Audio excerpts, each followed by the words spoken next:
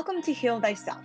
I am Jess Pfeffer, the founder of Real Connection Sofa, and I'm excited to share holistic experts, practitioners, and healers each week with you. They will be sharing their journeys into the health and wellness field and leaving you with tips, tools, and techniques for you to use in your own personal life. Today, we have Heather Berg of Soul Garden Yoga. Welcome, Heather. Hi, Jess. Thanks for having me. Thank you for joining us today. I'd love to first start just by introducing yourself and who you are and what have you been up to? Great. Well, my name is Heather Berg, and I am a yoga, meditation, and breathwork teacher. I started practicing yoga in 1991. I was 21 at the time, I was in college, and practiced yoga, meditation off and on for many years, and eventually decided to get my yoga teacher training in 2012. We have the same teacher, my first teacher, Leslie Glickman. Mhm. And I had so many teachers over the years, Leslie being my first one for my 200-hour training, but all the different teachers who I've studied with over the years, each one definitely helping shape who I am as a teacher today. Sure. And as many of the listeners probably know, those who are listening may practice yoga and might be familiar with the eight limbs of yoga. Breath work is one of the eight limbs, just like asana, the postures are just one of the eight limbs. And breath work has always interested me. And I have to say that the past 3 or 4 years, my asana practice, meaning the physical practice, really changed dramatically. I was trained to be a vinyasa teacher, which is a little bit more of a physically vigorous practice. But my personal practice all along was more hatha based. And I would love, if you don't mind, I would love to explain what hatha means, because so many people don't quite know what that is. I like to think of it as like the umbrella of yoga, of physical yoga, Sure. and Iyengar and Anyasara and Vinyasa, they all fall under that. And if we break down the word, hatha, ha is sun, ta is moon. It's the yoga of balance. And that's what really spoke to me. So the what I was teaching, what my personal practice, I should say, I was teaching vinyasa and hot vinyasa and power flow and all of that, because that's what many studios were requesting at the time when I started teaching. But my personal practice was more about aligning my body, mind, and spirit, moving slower, incorporating the breath work. And it's not to say that vinyasa and Iyengar are not doing that, but it was just my practice was so different than what I was teaching. And then all of a sudden I decided, oh my God, I realized there's this disconnect. And I kind of made a decision almost cold turkey. I will not teach vinyasa anymore. It didn't feel truthful to me. And I have to admit, Jess, I lost a lot of students at one, it was like a lot of my students left. And one of the places where I was working, the manager called me in and he's like, listen, people are wondering what you're doing. And I really, and normally I would be nervous, but I said, please trust me. Mhm. I am doing what feels so truthful to myself. I guarantee you I will get more people to come again. And it's exactly what happened. It was, I had even more people come. And then every one of my, and the reason why I'm giving that background information is because part of what I was doing was I was incorporating breath work and meditation in every class, as almost like I would do asana, I would do physical, then we would do a seated breathwork practice, and then a meditation, whether it was guided or a bit silent. And in every class I taught, in every public class, every private class, I was so intrigued by how breath, how pranayama, the movement of energy can shift how we felt. And then let's fast forward, and COVID hit, right? And there's this amazing book that came out that I highly, highly, highly, highly recommend. It was by James Nestor, who's an investigative journalist. It's called Breath, the New Science of a Lost Art. I think you read it. Am I right? Have I you read that book? started to, yeah, I started to. I downloaded it, and Kim Marone, our dear friend acupuncturist, Yes. she also had spoken about it. Yes. Highly recommend it for your listeners, whether you like listening to Audible or to read it. And it came at the perfect time for me and the world, actually, because he talked about different modalities of breath work, and many of them that I have practiced before, that I had heard of, the Wim Hof, transformational breath work, heliotropic, I mean, many things, pranayama. But one of them that I had never heard before was called the Buteyko breathing method. And you know how it goes when you read something and you want to find out more information, you go down Sure. that kind of rabbit hole of getting all this information. And basically, in a nutshell, it teaches you how to bring your breathing back to functional breathing. It teaches you to bring your breathing volume back to normal and reverse what's often called chronic hyperventilation or chronic overbreathing. And my teacher, Patrick McEwen, who's based in Ireland, he studied with Dr. Buteyko. And what's really interesting is that Dr. Buteyko, he was a medical doctor in Moscow, and he noticed that his patients, the ones who were really sick, were breathing through their mouth, they were breathing heavily, they were breathing quickly. And he thought to himself, is the breathing causing them to be sick, or is their sickness causing them to breathe like this?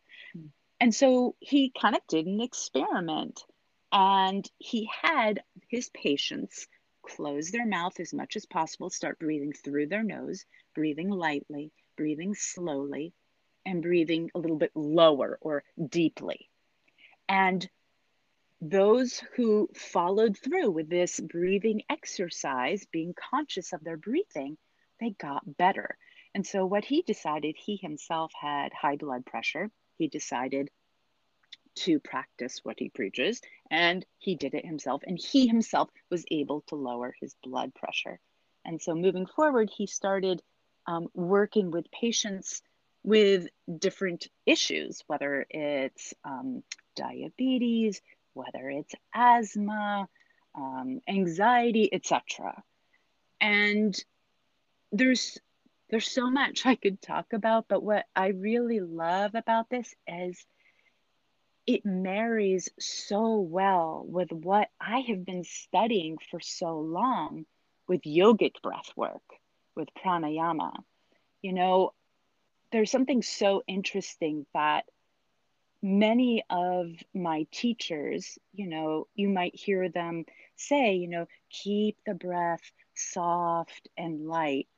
But at least for myself, I never questioned why.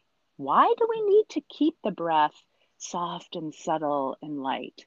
Whereas Dr. Buteyko and then therefore my teacher, Patrick McEwen, really opened my eyes and explained why. And if you don't mind, I'd love to just share something really interesting. We inhale oxygen, right? We learned this in I think elementary school, middle school, high school. We inhale oxygen we exhale carbon dioxide, right? We learned that.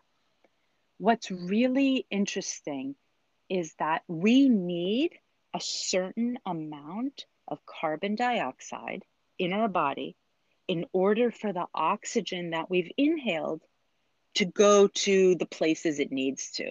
So here's an example. You know, I'll use this example because many people over the past, I should say 2 years now, have been feeling a little anxious, shall we say. And so when people are anxious or people suffer from panic attacks, let's say, they often breathe through their mouth and they breathe heavily. You know, if someone's having a panic attack, I'm just gonna, they breathe heavily through in and out through the mouth.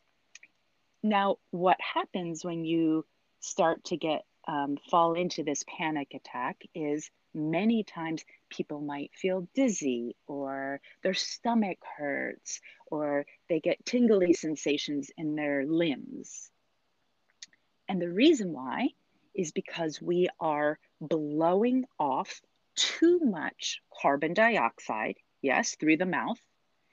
And so the oxygen that we're inhaling is unable to absorb efficiently to go to our brain where we need it so that we won't feel dizzy, to go to our heart, to go to our digestive system so that we don't get that stomach ache. So there are actually breathing exercises that we can do to mitigate symptoms if you feel like you're having a panic attack.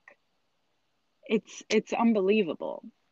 Yeah, it's so fascinating to me about just understanding breath a little bit. I used to have sometimes, I guess they were not full panic attacks, but I would feel that pressure really on my chest. Like I felt like there was like a Yes. truck just like holding me down. And then I was getting acid reflux and all the things. And yeah, I definitely had learned about belly breathing, which, Mm-hmm. is kind of something in our practice, but the Buteyko breathing that I'm so lucky that you have introduced me to and I'm learning more about. My question for you is going back a little bit, what brought you to this? I know you mentioned about when you started yoga. Anything in your own personal life and journey that led you to find yoga or yoga found you? Mhm. Yeah. Well, I was a kid who was always active. Like I played sports or I was outside riding my bike or whatever, always danced, always active. And like I said, I started in 1991. I was a student at NYU, and I'll never forget there was a class held in the inside the gym at a basketball court, and it was called Intro to Sun Salutations. Hmm. And I was like, I don't know what this is. Okay, I'll try it. And I don't even remember the teacher. I don't remember her name. I know it was a woman, but all I remember was how I felt afterwards. It was like nothing I have ever experienced in my life. I remember leaving that class and walking on the sidewalks of New York City, going back to my apartment in the on the east side, and feeling like, when you're on those moving sidewalks where Mhm. you can walk super slowly, but everyone on your left and on your right is moving quickly. Sure. I just had this amazing sensation, and it wasn't like, I was having anxiety in my life or anything or a health issue. It was just, I was someone who always loved to do physical activity. So I looked at it originally as going into, oh, I just want to try a different physical exercise to do. But immediately I knew there was something different. And I just fell in love. And I was so lucky that I was in New York City at the time when yoga was really blossoming. And I remember going to Kundalini studios on the Lower East Side. And I did, Vinyasa was becoming pretty big. And I just hopped around and did different styles of yoga, never in a million years thinking to teach it as a living. It was just more of, oh, this is just something I do for me. And so that's how I came across it. And part of my life. I can't imagine not, you know, as as we know, yoga means to unite or to yoke, and it's, I mentioned the 8 limbs, and asana, the physical part, is just one part. But I think when we practice it long enough, when we have the right teachers, which I feel so fortunate that I have had, it's just opened my eyes that it's a way of living. It's a way of viewing the world. It's a way of choosing how to live in a healthy way, mentally and emotionally and physically. Sure, yeah. I don't remember which teacher. I've had some great ones, some similar ones to you, but talk about living yoga on and off the mat and how Yeah, we, absolutely. show up in our language and how we, reflect on what we not just say and what we do, right? And how we react to things. And I think a big part of that I'm grateful for, and I'm sure you would agree, was taught through yoga, right? We have our morals and our beliefs that are, probably brought down from our parents and generations in school. And obviously if there's a religious aspect and all of that. And then there's all of a sudden this yoga that, like you mentioned, with the 8 limbs. And I love that you brought that up. And I think it's come up before in some other interviews. And I know that I like to speak on that because a lot of people don't know that there's more to it. And, when you talk about your class that you started doing with a little bit of asana, breath, and meditation, like, I was like smiling. I was like, yeah, like, I don't want to say it's supposed to or should, right? That's not really fair. Right, Everyone right, right. has their own thing. But I know in my heart of hearts, like when I'm in that type of class, like I'm in it because I'm getting, the physical part. I'm getting the emotional part. I'm getting the, all the yummy benefits that my body and our bodies are, luckily for most of us are able to do. And what I love about breath work, it is something that is for everyone, right? It is not necessarily Absolutely. for someone who can do a back bend or whatever that looks like. And, when I think of yoga, I know for me, it's one of my self-care and something that I do in my life, like I said, often on the mat. Besides yoga, are there any hobbies or interests or things that you have in your daily routine that's just for you? Absolutely. Well, one, like, I have, and I think you've mentioned it, I think of them as non-negotiables. And for me, it is moving my body every single day, whether it's asana yoga poses or whether it's getting outside, meditation, whether that means for 3 minutes or whether that means for 20 minutes. Those are non-negotiables. And then hobbies, what I've really come back to, and the silver linings of this pandemic has been for me to be at home more.